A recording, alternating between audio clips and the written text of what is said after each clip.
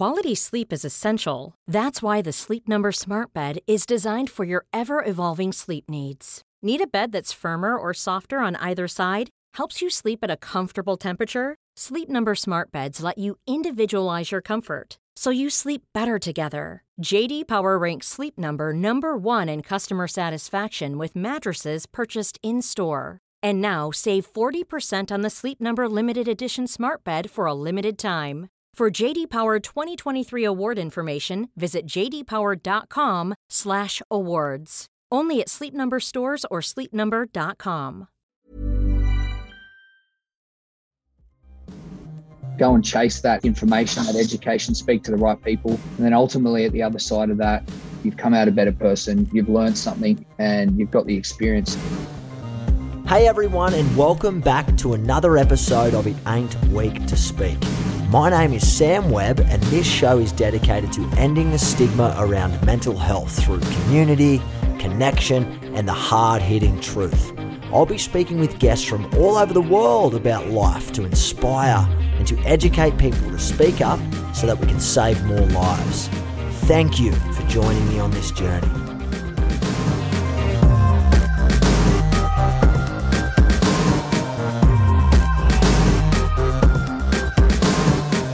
G'day everyone, and welcome back to the podcast. My name is Sam Webb. Thank you to everyone from all over the world. We're in over 60 countries right now. So wherever you are, thank you. Thank you for taking the time every fortnight to listen into this podcast. I hope that every couple of weeks, this is something that you look forward to. I hope you're able to take away something very positive from it in some way, shape, or form for your own life. So that you could, live better, or it might help someone else in your life who might be going through some type of challenging time. But I do want to say thank you and welcome everyone. To all of you new listeners, welcome as well onto the podcast. Thanks for putting your trust in myself and investing your time today with me.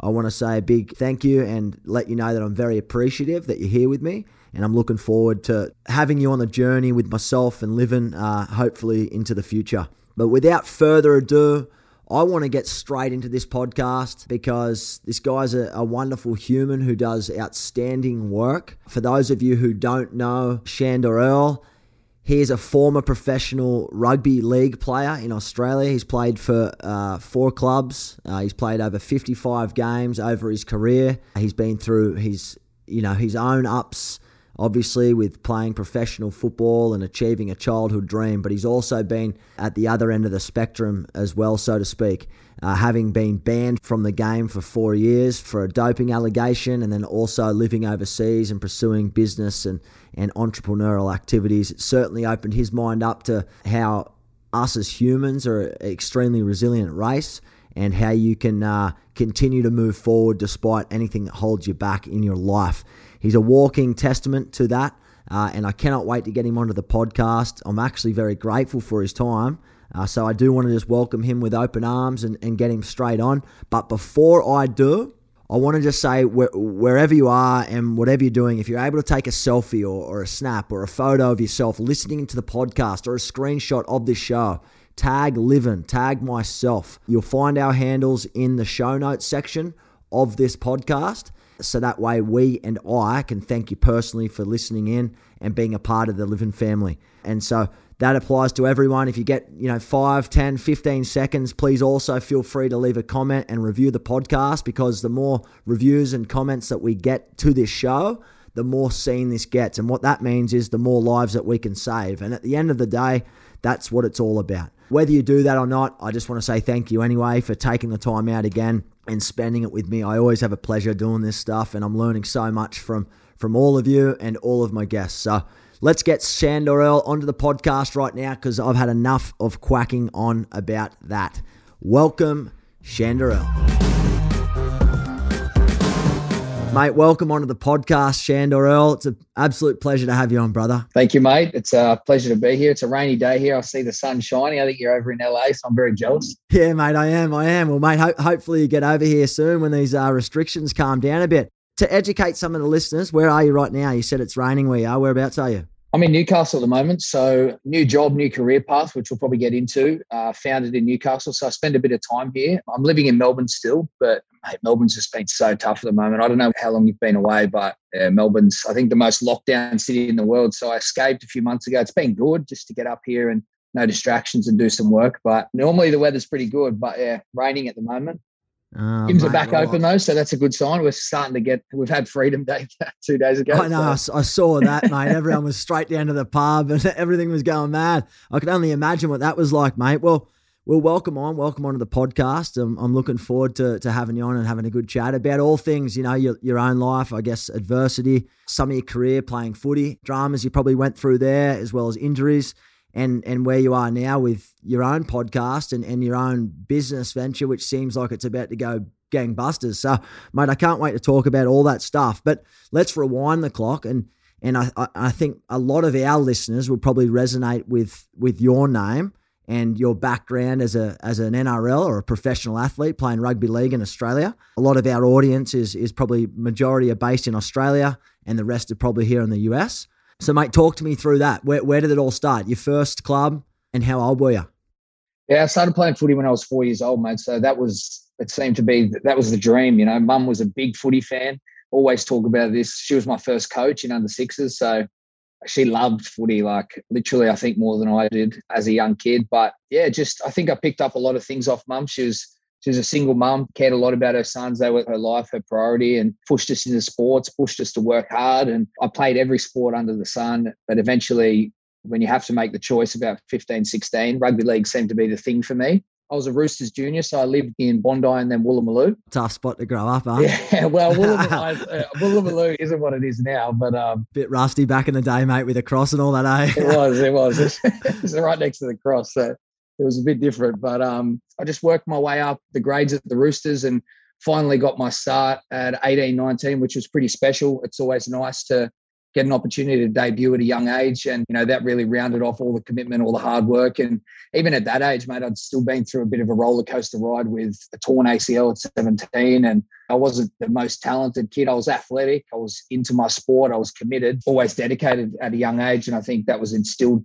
in me by, you know, my mum and my own personal experiences. So that was a good little build up to me deciding to play rugby league and pretty much dedicated the next 15 years of my life. You mentioned something, and I find that interesting. Yeah, I probably wasn't the most talented bloke growing up, but, you know, the dedication probably was what paid off and the work ethic and stuff like that. If you were to put it down to one thing, because let's be honest, there are a lot of very talented people in this world, in all industries, in all aspects of life, whether it's football, entertainment, whether it's fitness, doesn't even matter, whether it's in banking. What success did you put it down to at the end of the day for you? Sometimes it's funny because you regurgitate a few stories, but they're all pinnacle moments in exactly the question you asked. I think for me, I was a product of my environment. You know, we spoke about Woolloomooloo, and I always talk about this, but like at 6 or 7 years old, I was catching the train bus through King's Cross to go to school.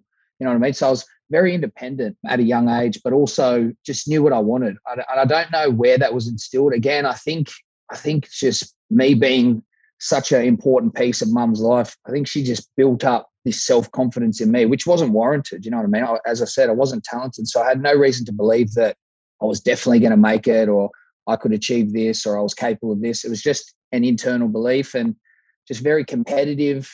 And I think at some point at a young age, I understood and realized that regardless of where I am in any situation, if I project myself to just be committed, respectful, a hard worker, and literally just be the hardest worker in the room, that it's going to pay off. And I genuinely can think of moments where I understood that and realized that 13, 14, 15. And I think that just set me up. You know, you start to build a perception around who you are. And then at training, you got to remember, we play games for 6 months of the year and it's 2 hours on a weekend. The other 48 hours of the week, they get to see us at training.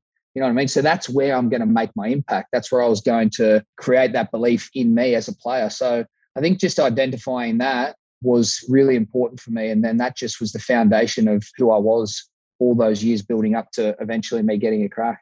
Man, that's awesome, man. And I think for a lot of people listening, it's not always about how talented you are. I think at the end of the day, talent is something that certain people possess naturally.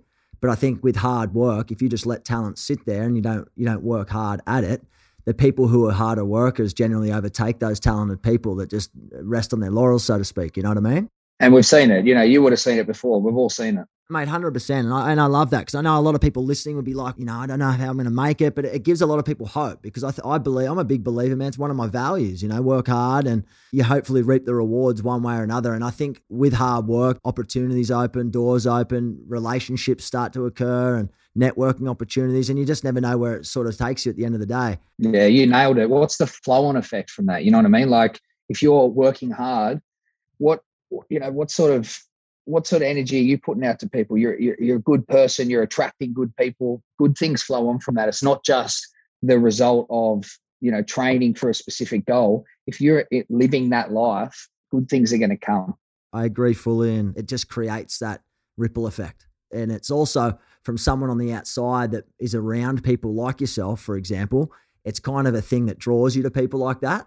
And if that's the people you want to surround yourself with, or you're a product of your environment, you're going to have those types of people in your circle too, which will only bring you up. Mate, you speak a lot about your mum. Is your dad in the picture? Is he part of this whole journey, or is...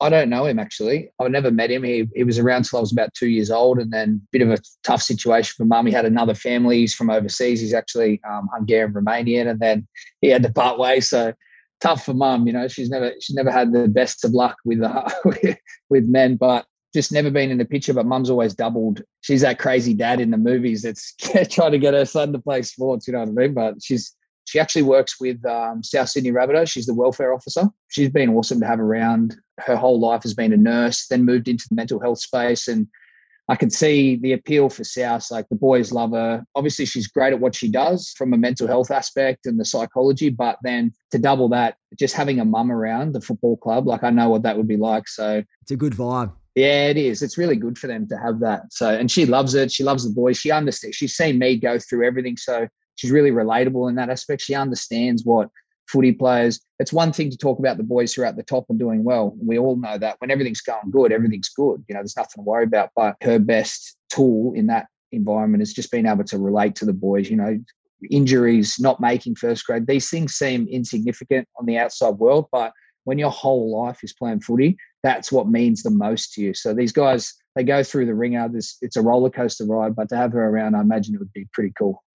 Yeah, mate, and it would be like almost like a family in a way, Like there are very judgmental people in this world, and it'd be great having someone around that can resonate on a lot of different levels like that.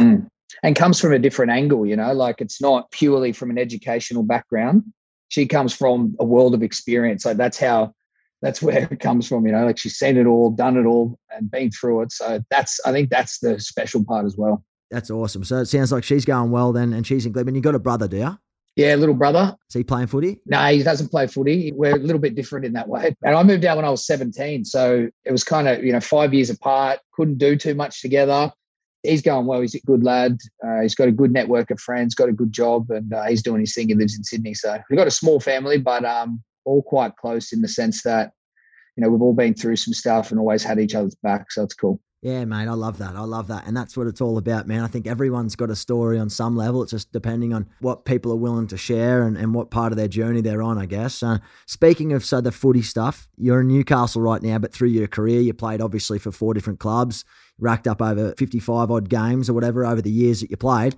What was the highlight of your whole career, like over the years? What was the best point for you? Yeah, it's a funny one. My career is different to showcasing all the accolades and, amazing moments. I was just at the Melbourne Storm. You're surrounded by guys like Billy Slater, Cameron Smith and the likes who are celebrating 400 games. But I think when I went to Canberra in 2012, off the back of just having a double shoulder reconstruction, I'd actually been cut from the Roosters off the back of an incident after my debut, went to Penrith, trained by myself the whole preseason, walked in, got a start, built my way into first grade. Great moment. And then had a double shoulder reconstruction, horrible moment. Built my way back and got an opportunity mid-season with the Raiders. And I don't know, I think it was the club, the coach, the boys putting faith in me. It just reignited something. And then struck up a partnership and a friendship with my centre pairing, Blake Ferguson. And we just went on an amazing run. I just remember that moment. I've been around footy a long time. I've played enough games with enough different people, but to run out on an NRL field and just be enjoying yourself, laughing, smiling, having fun like you're a kid, that is very rare. You know what I mean? I think the best of the best would say that. And it's not about the pressure or the nerves, but to just be genuinely enjoying yourself and having fun. That's hard to get a hold of at that level. So that was really special. And then, mate, to be honest, as I said, I don't get to celebrate the 400 games or the big premiership moments, but having 6 years between NRL games and an ACL in between it, I don't think many people could achieve that. And I think in reflection now, after it's all said and done, I'm just really proud of that. That's a big thing, you know. A lot of people wouldn't be able to do that. So it's nice to sit back and go, you know what? It's pretty special. Mate, that's huge. So have I heard you say now, have you had 2 ACL reconstructions? Yes, I have. So, mate, one when I was a kid, which was great because I was a skinny kid, 69 kilos, come back the next year, 83 kilos. So I just spent some time in the gym. But this last one, you know, I just had 4 years off, trained the absolute house down, got a start at Melbourne, came back to preseason. 3 weeks in, tore my ACL. It was like, you wouldn't wish that upon... Mate, you and me the same. I've had 2 ACLs on the same knee. Oh, it's torture. So I know the pain, but I didn't know the pain from a professional standpoint. I didn't have... The timing of that is insane. So you did it going back to the Storm in preseason, and then you ended up getting it fixed, recovering, rehabilitating, and then playing. Yeah, it's a pretty cool story and moment. Like, I actually had opened a gym in Melbourne, F45, about a year before. I'd done a lot of cool stuff overseas, and I was like, all right, this is the way to go. F45 was a great business opportunity, a great model. So I was like, bang, found a location in the city, opened it up, really successful. So I would work there, take every class, AM, PM, lunch, and I would train in between. But I've been fit, I've been healthy, but I never have been at that point of strength, power, fitness. When I came back to the Storm, I was flying. So, like, I do feel that's one of the things that I probably feel like, yeah, I was robbed of an opportunity there. Like, it sucks to come back and do my ACL. But to your point, I just was like, I was shattered, obviously, you know, shed my tears, had my moment. And after that, I felt like I'd let people down, you know, because I'd just been given this opportunity off the back of 4 years. So, like, they took a punt on me, gave me a contract, showed faith. Like, they were amazing. Even after I did my ACL, I was in the doctor's office. It was about 2 hours later, and Belzer called me, Craig Bellamy, and he said, mate, I don't know what to say. I'm really sorry, but if you want to go around again next year, you've got a contract. You don't have to worry about anything. You can imagine the first thing I was thinking. I was like, I'm done. It's gone. I've ruined everything. I'm not going to. Mate, you'd have been in your thoughts, bro. You'd have been so depressed. Like, you'd have been struggling hard. Exactly. So it was a crazy moment. We're not going to ignore the elephant in the room. You said 4 years. You mentioned this a few times. 4 years. You've been out of the game for 4 years. Can you talk to me about the incident that occurred? Obviously, this has probably robbed a lot of the headlines over the years. No one probably even remembers it, which is great. But do you want to talk me through that whole stuff with Stephen Dank and the Asada, I think, or whatever it was called back in the day of rugby league? You run me through it, bro. Yeah, no, it's important. You know, it highlights a lot of stuff for me. Growth as a person, pushed a lot of experiences, and obviously it set me up for a great comeback. But yeah, in 2012, when I had the double shoulder reconstruction, Stephen Dank, sports scientist, who at the time was employed by a number of clubs, previously the Sharks, which we know about, came over to Penrith and was working on more of a consultancy basis, not so much employed for the team. He did a few different things, you know, blood testing, different training modalities. I was injured at the time, so I was introduced to him. The introduction was very different to what we know now. You got to think back in 2012, peptides, the word, had no significance and explained as amino acids and not a banned substance. There was no real worry. Now it's got the media attention. It's perceived as something else. But back then it wasn't a concern. The club paid for all the treatment that I got. I was going to see a doctor, albeit off-site, but really didn't think I had any issues or anything to worry about. And I knew that it was being administered at other clubs. So the rationale at the time, although could say it was naive, I thought it was sweet. And if I didn't think it was sweet, I can't think of how many times I got blood tested between that time and the other time. Like, so if anything was ever going to happen, then you would have thought that it would have happened. So it didn't. There's a few little things that are frustrating there in terms of, like, it wasn't a banned substance and all these other little things. But anyway, it doesn't matter now. But fast forward 2 years, I'm sitting at home after a preseason and I see on the TV, darkest day in Australian sport, Stephen Dank, all these headlines and media. And I was like, holy shit, I know this guy. So I was freaking out. Yeah. So how it all came about for me was all through text messaging. So very unique, very random situation, one of a kind, probably won't happen again. And a lot of media attention.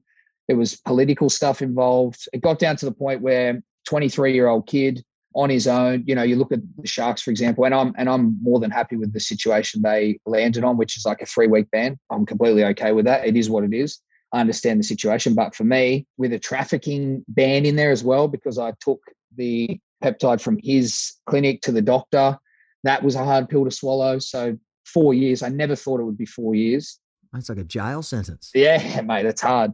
And to think about, not that I do, because I had so many amazing experiences. I moved overseas, got into business, traveled the world, grew as a person, realistically. Like all of those things were forced by this incident. So I'm grateful for that. But, you know, at the peak of your powers, you never want to rip 4 years away from your footy career. But again, got so much more from what happened. Genuinely would be hard to take it back. Mate, you've obviously got an amazing outlook on life, and you've probably done a lot of work, you know, over the years. And as you mentioned, you've explored multiple countries, lived in different destinations, started businesses, probably closed businesses, took on new ventures, whatever else, and met a lot of great people along the way. But like in the midst of all that, like that has to almost rip your heart out on a goal where you were just, you know, coming back from double reconstruction of your shoulders to try and get back out in the field to have that, but not only behind the doors. This is very open media stuff. How do you deal with that stuff when your head's in the news lines with other people associated with doing other things? Like, what do you do to manage yourself during those times? And like, did it get bad for you? Do you have to speak to someone? Like, where were you at this stage? Now the dots start to get linked up around where we started as like my childhood. So that the independence I spoke about, I think I've probably created some coping mechanisms. Now, some of them have some negative attributes, I imagine, because I probably maybe hold things in a little bit more than I should. But on the other side, I think it allows me to deal with things really well. When these things happen, I face the reality of the situation as soon as possible. And then it's just really a choice. Like, am I going to let this ruin me, consume me, or do I just try and find a light at the end of the tunnel, something positive, something optimistic I can grasp onto? And then like, okay, what am I going to do? For example, I left the country and went to Thailand, this training location where I'd been before. And I was like, all right, I'm getting out of there. And I like surround myself by some goals, some tasks, some purpose, which I think switches my mindset and my focus away from the harsh reality of a shitty situation into like something good, something that I can sink my teeth into, something that I can focus on. And I, at different levels, that level and, you know, a smaller level around anything that I'm faced with, I think that cycle is how I deal with things. So it's something that I've built over probably too many adversities, but I think it puts me in a good position to deal with stuff now. But yeah, mate, to your point about the media, once you've been through it enough times, you understand the game. Like even to the point where, let's look at the journos, for example. Some of the way they do things is horrible. Some of the things they're allowed to say. But at the end of the day, like, I'm not going to blow up and just be frustrated and angry all the time. Like, they're doing their job. You know what I mean? Now, whether I like these people or not, and some of them I don't, for sure. Like, I don't agree with the way they carry themselves or the shit they say. But at the end of the day, this is a bloke doing his job. He probably doesn't personally hate me or care about me. So you just look at it for what it is. It's a business. I'm not happy about it, but it is what it is. And then on the other end, mate, it's the way you deal with it. Always own the situation. Take responsibility. Yeah, exactly. Take responsibility. Be honest. And this is a big part of how I was able to turn things around. People relate to that, understand that, and are happy to give you a chance. And I think that's the way I handled myself early days with all that stuff. I was open, I was honest, I was raw, and I took accountability for my actions. And people are willing to understand that, listen, and then move on. So that was sort of the way I dealt with all that. Yeah, I mean, it's really interesting that you say that. And you mentioned that you were able to, you know, look at some coping strategies that you learned probably throughout the many adversities that you've had in your life. And this is probably just another one of them. There's probably plenty more to come. We all have adversities. That's what life's all about. You know, we can't live a pain-free life. That doesn't exist for anyone. But like, to be able to have that foresight to see the light at the end of the tunnel is a skill in itself. Like, a lot of people that are listening to this right now are probably going through their own shit on some level, right? And sometimes people, and I've been there before, you just can't see that light at the end of the tunnel. You think that nothing's going to go right. So I feel like when you've been faced with certain challenges time after time, you sort of know that there is light at the end of the tunnel. But if that was your first time, it probably was always black, or it looked dark and it was like, well, fuck, why me? Why is this happening to me? Like, these guys are assholes and they're just trying to frame me and make me look bad. There's other people out there and they're not getting in trouble. But like, you took full responsibility, and it sounds like it's come from a lot of past experiences. You were able to reshape the way that you reacted to the situation at that given moment in your life. Couldn't agree more. And I think we've come around full circle now. And that's the $1 million question. Like, what does it come down to? Giving people who haven't been through a lot, who maybe haven't built up their resilience to these different adversities, how do you get the education across to say, like, I feel like now I'm at a point and I have good people around me, you know. Quality sleep is essential. That's why the Sleep Number Smart Bed is designed for your ever-evolving sleep needs. Need a bed that's firmer or softer on either side? Helps you sleep at a comfortable temperature? Sleep Number Smart Beds let you individualize your comfort, so you sleep better together. J.D. Power ranks Sleep Number #1 in customer satisfaction with mattresses purchased in-store. And now save 40% on the Sleep Number Limited Edition Smart Bed for a limited time. For J.D. Power 2023 award information, visit jdpower.com/awards. Only at Sleep Number stores or sleepnumber.com. There's never been a faster or easier way to start your weight loss journey than with PlushCare. PlushCare accepts most insurance plans and gives you online access to board-certified physicians who can prescribe FDA-approved weight loss medications like Wegovy and Zepbound for those who qualify. Take charge of your health and speak with a board-certified physician about a weight loss plan that's right for you. Get started today at plushcare.com/weight-loss. That's plushcare.com/weight-loss. plushcare.com/weight-loss. Here's a cool fact. A crocodile can't stick out its tongue. Another cool fact, you can get short-term health insurance for a month or just under a year in some states. United Healthcare short-term insurance plans are designed for people who are between jobs, coming off their parents' plan, or turning a side hustle into a full-time gig. Underwritten by Golden Rule Insurance Company, they offer flexible, budget-friendly coverage with access to a nationwide network of doctors and hospitals. Get more cool facts about United Healthcare short-term plans at uh1.com. Mom deserves the best, and there's no better place to shop for Mother's Day than Whole Foods Market. They're your destination for unbeatable savings, from premium gifts to show-stopping flowers and irresistible desserts. Start by saving 33% with Prime on all body care and candles. Then get a 15-stem bunch of tulips for just $9.99 each with Prime. Round out Mom's menu with festive rosé, irresistible berry chantilly cake, and more special treats. Come celebrate Mother's Day at Whole Foods Market. Whether it's at Air Locker or in my close network of friends, and I'm almost at the point where, don't get me wrong, I'm not chasing adversity. I don't want shitty things to happen to me. I don't want to make mistakes and fail. But I know that in reality, all the good shit in my life, all the lessons actually come from that. So you get to a point where when you understand that, well, like you said, everything's going to be okay, or you don't fear failure, you don't worry. I feel like people just have that hardwired into them, the negative self-talk. It's subconscious and it's a habit. But if that's your way of coping with things, you are just stuck.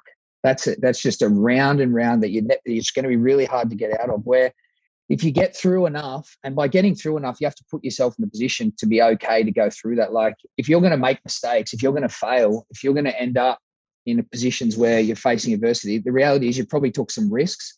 You probably put yourself out there. You probably put yourself in an uncomfortable situation. Now, if you never do that, you never get to that point. You're never living. You're never going to build resilience. You're never going to understand or learn these lessons. So first thing is to get a better relationship with that and that process. And when you do, you get these situations, or you're faced with these situations, and you're comfortable. You know that you're going to get out of it. You know that you're going to be okay. It's not going to be great. It's not going to, be enjoyable in those moments, but you know that once you do get out of it, you've probably learned a good lesson and you're stronger for it. So I feel like that cycle and that relationship, if you can build that, you put yourself in a real good position to deal with shit and live a happier life. Perfectly said. And it's probably a perfect segue into your time where you traveled and you lived overseas, and you started businesses and you trained and you set your teeth into something that it was probably new to you. You were able to take risks. I can relate to you on a lot of those fronts. I mean, a big part of when I'm struggling or something feels out of place, I like to stick my teeth into something and stick by discipline and do something where I'm going to see results and I can keep myself accountable. And if I can't keep myself accountable, I mean, I can't rely on someone else to keep me accountable, because I'm very similar in a way. I grew up, I'm pretty independent. I've had to fend for myself from a pretty young age and everything else. But with all of that said, and the resilience piece and the fear of failure, I believe, and again, I'm on the same boat as you. It's like people try and our hardest to avoid any errors in life. We want everything to be perfect. You get ridiculed if there's errors in anything, whether it's your work, in a corporate job, on the footy field. It generally is associated with a negative connotation. So normally when people think of failure and mistakes, they automatically think that's fucking bad. You don't want that in your life. But there's nothing that's happened good in my life from just good. It's only happened from stuff of I've made a mistake or I've fucking done something wrong. So I've had to realign my wheels and get back on track, and hopefully, dear God, I don't make that mistake again. You know what I mean? 100%. If there's any message I push, whether I talk to someone, it's literally that conversation. Like, that is everything. And let's call it like your relationship with failure. Like, if you can nail that process, understand it, and I think you have to experience it to believe it, like anything. But if you understand the result after it, once you've gotten through it, there's a level of excitement when you go through shit. Like, even the bad stuff, you're like, you just know that something good's going to come from it. Now, that's pretty hard to grasp for people who aren't getting the concept that we're talking about, but it's a real thing. And the other thing you said, which still is in the box of cliche and very general, like, give me the magic answer that's going to get me out of this. Well, I don't have one, but the chat about goals and genuinely locking yourself into the next thing or a purpose, that is the answer. But it's very cliche to people. I think it's not, I want the magic answer, like, tell me exactly what I have to do, but that is it. And you hear it time and time again. I just don't think it gets the praise that it truly deserves, but that's the answer. Genuinely, that is the answer out of these situations. Yeah, and you've got to really like live it too. Like, you've got to experience it. It's one thing saying it and hearing it on a podcast, but it's actually one thing doing it. Like, actually taking that next step and going into it knowing like it's okay if you make a mistake or you don't get drafted or you don't get picked. Like, I do acting out here in LA outside of, the living work, and numbers don't lie, for example. And I know that in order to be a successful actor, I'm probably going to have to fail 1,000 auditions. 100%. So I know going into an audition, like, statistically speaking, which sounds fucking wild, I'm probably not going to get this role. Yeah. Like, there's a small chance I could get it, but I'm probably not going to get it. But I know in each audition that I take, it's just a numbers game as well. I know I have to get through those negatives in order to get to the positive that I'm working so hard for with classes and everything else. But mate, talk to me about this Air Locker stuff, bro. It sounds very exciting. And I know you kicked off with your studio with F45 in Melbourne, and now you're transitioning. And have you still got that? Are you selling it or? Yeah, done with that now. That was an awesome experience in my life, just to dive in Australia. It was my first small business opportunity. So to own that, to go through the whole process from franchisee to build to management to a successful studio was really cool. Great experience. And, overseas, having a cafe and a gym and traveling, that was also a great initiation into business. So it was really good. But now retirement's a funny one. It's hard to rip the Band-Aid off when you feel like you're still good to go and you're fit and healthy. But in reflection, I understand how tough a time period and transition it could be for some guys leaving professional sport. It is a bubble. It's all There's little to no opportunities for education. It's all encompassing. You're a professional athlete. You're trying to be the best at what you do. So even though there's good intentions, you don't really have a lot of time to find a passion or to upskill yourself in different careers. You're really focused on football, you know what I mean? And that's just how it is. They don't get a lot of opportunity to travel and experience, which you would know is probably given you some of your greatest life lessons. So coming out of footy, I can imagine now I've got an understanding of shit, this must be hard, and I'm lucky I've had to experience what life is like outside of playing sport. So I went through my schooling there in my time off, and I've always been outward thinking, interested in business, interested in things like that. So, but for me, very lucky to find Air Locker through a few of my mates who are in the US that and to couple that with an interest in altitude training, and then to create a relationship between us with the owner and founder, Roman of Air Locker, just, full of passion, full of life, with a big dream. And that's how we all connected, big aspirations, good attitudes, good work ethic, and a genuine passion for wanting to do this. And so to leave footy, but with a strong purpose and belief in another career path, I think I'm very lucky. It's very special in that regard. And it gives you something to also work towards too, right? It's almost like, it's like you mentioned earlier about digging your teeth into something and staying disciplined and looking at results and all that sort of stuff. I mean, it's just a different arena, I guess. It's still results driven. You're still looking at numbers and all that. Yeah, it reflects a lot of the same things. I say this a lot with the boys as well. It's not all doom and gloom. Like, you got to think, for you to be a professional athlete, you're a hard worker. Like, you've obviously got a good work ethic. You got a great attitude. The best employees are people who've been around team sport. They get it. They get culture. They get accountability. They communicate well. They're competitive. These are all great attributes I'd love to have in an employee, you know? So if you can just find something you're passionate about, the skill set's there. Okay, the education might not be around the specific path you're taking, but you've got the skills to have a crack and probably succeed at whatever you want if you come from that background. So that's what I've brought to the table. And as you said, it's a new goal, new purpose, and just got a lot of the same attributes. You got a big goal, you're chasing it, you're competitive, and you'll do anything to make it work. And I love this space, fitness, group training.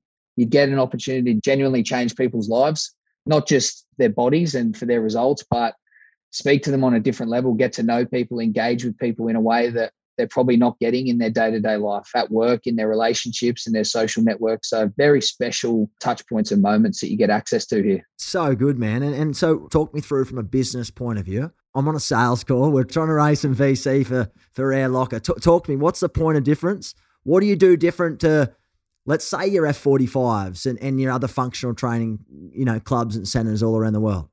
Yeah, for sure. For me, it's like a 3-part thing. As I said, group training is popular now and there are plenty of options. Your F45s, your body fit, CrossFit, whatever it may be. Altitude's the hero of this story. Altitude gives us an amazing opportunity to get great results with essentially what is less work, less wear and tear, but with huge benefits to your fitness levels, your body fat, and your hormone production. So all of these things are genuinely happening when you come into an Air Locker studio and you train consistently. So the opportunity to reach your peak performance and get results in altitude is a real thing, science-backed, extensively researched. Typically, that was something that was only accessible for the elite athlete, in your top professional environments, Olympians, footballers, whatever it may be. And now that opportunity is available for everyone. So it's pretty cool to bring that to the masses. Is straight off the bat a great opportunity. And I'm genuinely excited for everyone to experience training in altitude. The next thing from that, bro, is a program. We've built a program that's the evolution in this space. So we have an amazing equipment pack that sets us apart. So our cardio machines, we have pin-loaded equipment, we have genuine strength, whether it's our barbell, trap bar work. So we cover all bases. You get the conditioning aspect, and part of that's from altitude, but you also get genuine strength, genuine hypertrophy, and an opportunity to be fitter, faster, leaner, stronger. So a great program that underpins everything, which is really important, especially, against the rest of the market. So that's really cool too. And then the last thing, bro, you'll love this. We incorporate a mindset and meditation as our last 2-minute block at the end of each class. That, again, is important for us to start the recovery process, but just speak to people on a different level. We want to take that holistic approach. And one of our main methods at Air Locker is the FTF method, which is focus through fatigue. And one of my big stories coming into Air Locker is the shit I've been through. You can actually bring that message into an Air Locker session, because by some of these sessions, they're as hard as you make it, but they're tough. You got the altitude, you got your training. There's a time where I want to take a lighter weight, or I genuinely want to stop on what is a conditioning effort or a boost set. Like, it's hard. I want to stop. I want to quit. I'm in a group of 3, group of 4. We got a team environment program or workout going on, and I'm silent. I don't want to talk. I don't want to support anyone. I just want to get through my own session and get it done. But the choices you make in these workouts to not do that, to fight against that little voice, I feel like they're just genuine opportunities to build resilience. So to educate our members on making these choices in a workout 3, 4, 5 times every day, every week, you can't tell me that that's not going to flow out into their day-to-day life, in their relationships, them as an employee at work, communicating with their friends. This just choices they make to be a better person and build resilience. So you couple all of that, hopefully build out a cracker experience for everyone who comes to Air Locker training. Explain to the novices that don't know much about altitude training. If I go to Utah here in the US and I drive up a hill, I think their base level there is 8,500 feet, man. I've been there once and I swear I'm going to go for a run down the street today, and I was proper gassed. Yeah, and I'm pretty been. fit when it comes to running, man. I was dizzy in that almost after it. I don't feel like I'm high, but like even the breathing's a little bit harder, eh? So like talk to me through it. How many feet up is this altitude? How long is the sessions? How many people in the class? Well, it's a good example. The most well-known concept here is AFL teams heading over to America, Arizona, Colorado, I believe, to do their training camp. So I feel like Melbourne's going to be a great space for air locker training just because of the credibility and the media attention around that.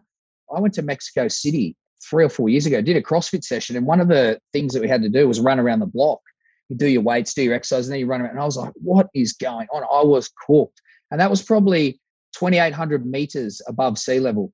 Now, Mexico City is actually where it all started in the Olympic Games there. You had all the aerobic athletes, the fitter, longer distance, horrible times.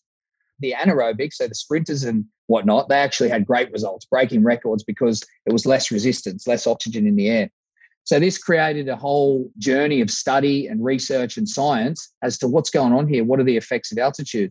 And altitude is now being used in the biggest performance environments in the world across the best athletes, you know what I mean? So altitude for us, we are in a simulated altitude room. So what we do is we manipulate a level of oxygen. It's not a chamber. It doesn't have to be enclosed. When you come into the room, we like to train at the ideal level of 32 to 3,500 meters above sea level, and with a 13 to 14% oxygen in the room. So outside, you're anywhere between 20 and 22. So that's the difference. And you notice it for sure, but you do adapt. You'll feel it in your breath. And during your first 2 weeks, you'll be like, whoa, like you're gassed. Everything's that little bit harder. With any stress, you adapt. And that's what we're trying to achieve. When you get that adaptation to altitude, your performance markers go through the roof. So as I said, what's your true potential with some of the tech that we have coming on? You know, I spoke about the bare bones of altitude, but some of the tech, which is individualized to people's health types that we're trying to build out, coupled with the altitude and a great program, it's like, I think this is people's best opportunity to reach their true potential, and it's available to everyone. So we just got to roll this out, share our story, educate people on what it is. And altitude is not to be feared. You know what I mean? Like I said, it's not a chamber. You come in, there's a slight adjustment to your breathing. But all in all, it's a very safe and practical environment, and it's for everyone. So basically the goal of altitude training and the ethos behind Air Locker, and please correct me if I'm wrong, but one of the takeaways would be you go train here, you're working at altitude, and then you come out. And then so if I was to go running around the oval at my park, I'd find that a lot easier after a while because I've been struggling at the altitude level. And then after a while, I find that easier. So of course I'm going to find the street running easier. Correct. We sort of take on the principle of live low, train high. Now, there's a few manipulations around that. Like you'll get some elite athletes who live high, train high, or live high, train low, all of these different principles. You know, you got your Olympians, for example, they're going to train in an altitude environment and double that up. So they're going to live and train in it. So they're getting the full spectrum. But no doubt you come into Air Locker, you train here consistently, you will know and understand and experience the effects when you go back out into a normal environment, sea level, for sure. Like it's phenomenal. And the good thing is when you come into an altitude environment, one of the key things that we measure is called blood saturation. So we're not too far away from genuinely being able to have a great reading on this. Right now it's in the Apple Watch, but the algorithm isn't quite there and the position isn't ideal. There's another thing that we use, which is an oxygen pulsometer. So you put this on the end of the fingers. It actually needs to be on the end, like your earlobe and your finger. They're the actual great points for measurement. So you put this on, it gives you a reading. Now, your blood saturation or the oxygen in your blood, you want that to be at a certain reading. So it doesn't take a lot. And what we're experiencing or what we know is in an altitude environment, to get the same results, whether you're lifting weights, sprinting on a treadmill, or you're on a rower, to get the same results, it will take less load, less effort, less time in an altitude environment because of those attributes to altitude and what you're doing. So those are the really special things that we're experiencing. Now, it's not to say that you're going to come in and not train as hard. It's just smarter training and it's more rewards for your hard work and effort. That's what it is. That's the way to grasp the concept. So it's really cool, mate, to have that underpin a great program, a great culture. It's special, mate. It's so cool to be a part of and building out these new things that I'm talking about, the advances in tech and equipment. Fuck, it's exciting. Mate, you've got me pumped. Sign me up. But, mate, it sounds unbelievable. And Mate, I think at the end of the day, I mean, it's all about education still too, isn't it? You're going to have to educate people on this, and the more people understand the benefits of training in this environment, the less wear and tear on your body, the better recovery, the less likely you are to probably get back and low, like leg injuries and knee injuries and all that sort of stuff, mate. So it sounds wonderful, man. There's some great science, as you said. I've looked up some of the science in the past. It works. It's very clear it works. Like, best people in the world do it. They fly to different countries just to do that type of training. People think, oh, well, it's for the elite athletes. It can't be for me. Well, hang on. If the elite athletes are doing it and you can do it, I'd be jumping on that straight away. If it's good enough for them, then it's good enough for you. You know what I mean? It's not to be feared just because they have access to it. Switch the way you're thinking about it. And if it's a training option that they're doing, that they love, that they know gets results, and now it's available to you, like, get in there and give it a crack. You can do the strength training. You can do your favorite training options, your cardio, everything, circuit training, everything you can think of. Why not do it in altitude? Because the results are real. The science is there.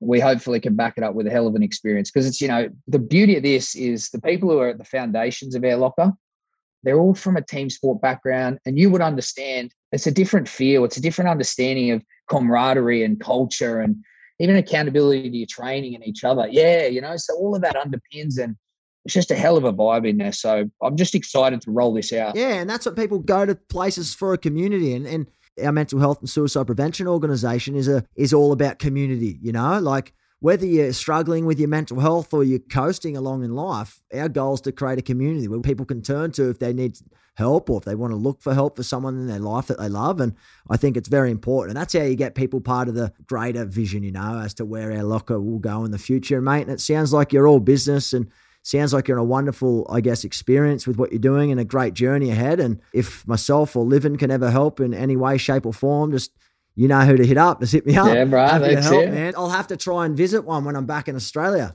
100%. We'd love to have you in. Before we wrap up though, mate, I do want to ask you, what's one piece of advice that you can leave with our listeners before we wrap up this podcast today? Oh, we touched on a fair few.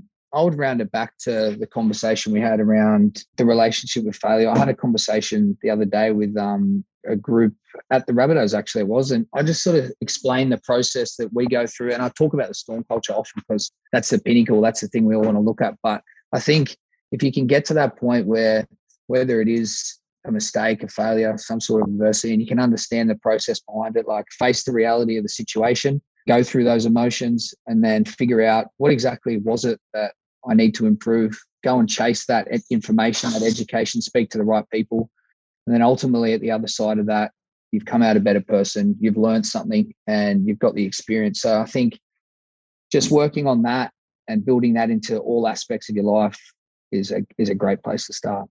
Yeah, mate, I love it. I appreciated all your time, mate. We could talk for hours. But, mate, where can people find you? How can people follow you and follow the journey of Air Locker? Yeah, definitely. Now you've heard about Air Locker, head to our website, head to Instagram, get an understanding of it, and find a studio near you and come in and get some training done. Hopefully I've sold you, mate.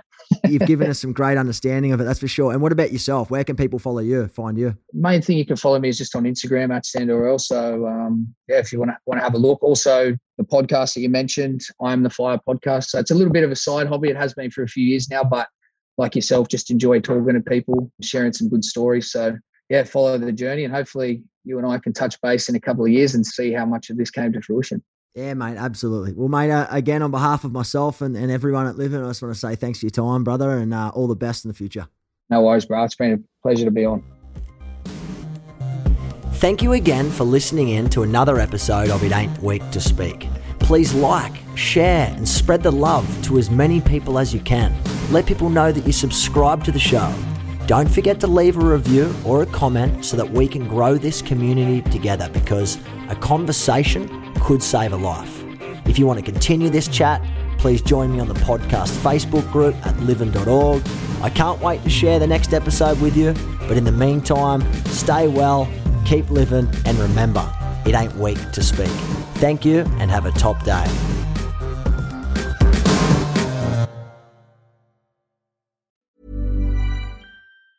Normally, being a little extra can be a bit much, but when it comes to healthcare, it pays to be extra.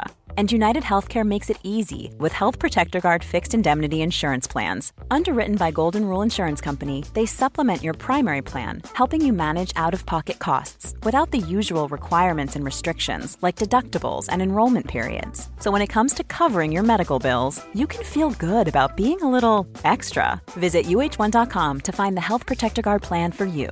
Imagine the softest sheets you've ever felt. Now imagine them getting even softer over time. That's what you'll feel with Boll & Branch's organic cotton sheets. In a recent customer survey, 96% replied that Boll & Branch sheets get softer with every wash. Start getting your best night's sleep in these sheets that get softer and softer for years to come. Try their sheets with a 30-night guarantee. Plus, get 15% off your first order at bollandbranch.com. Code BUTTERY. Exclusions apply. See site for details.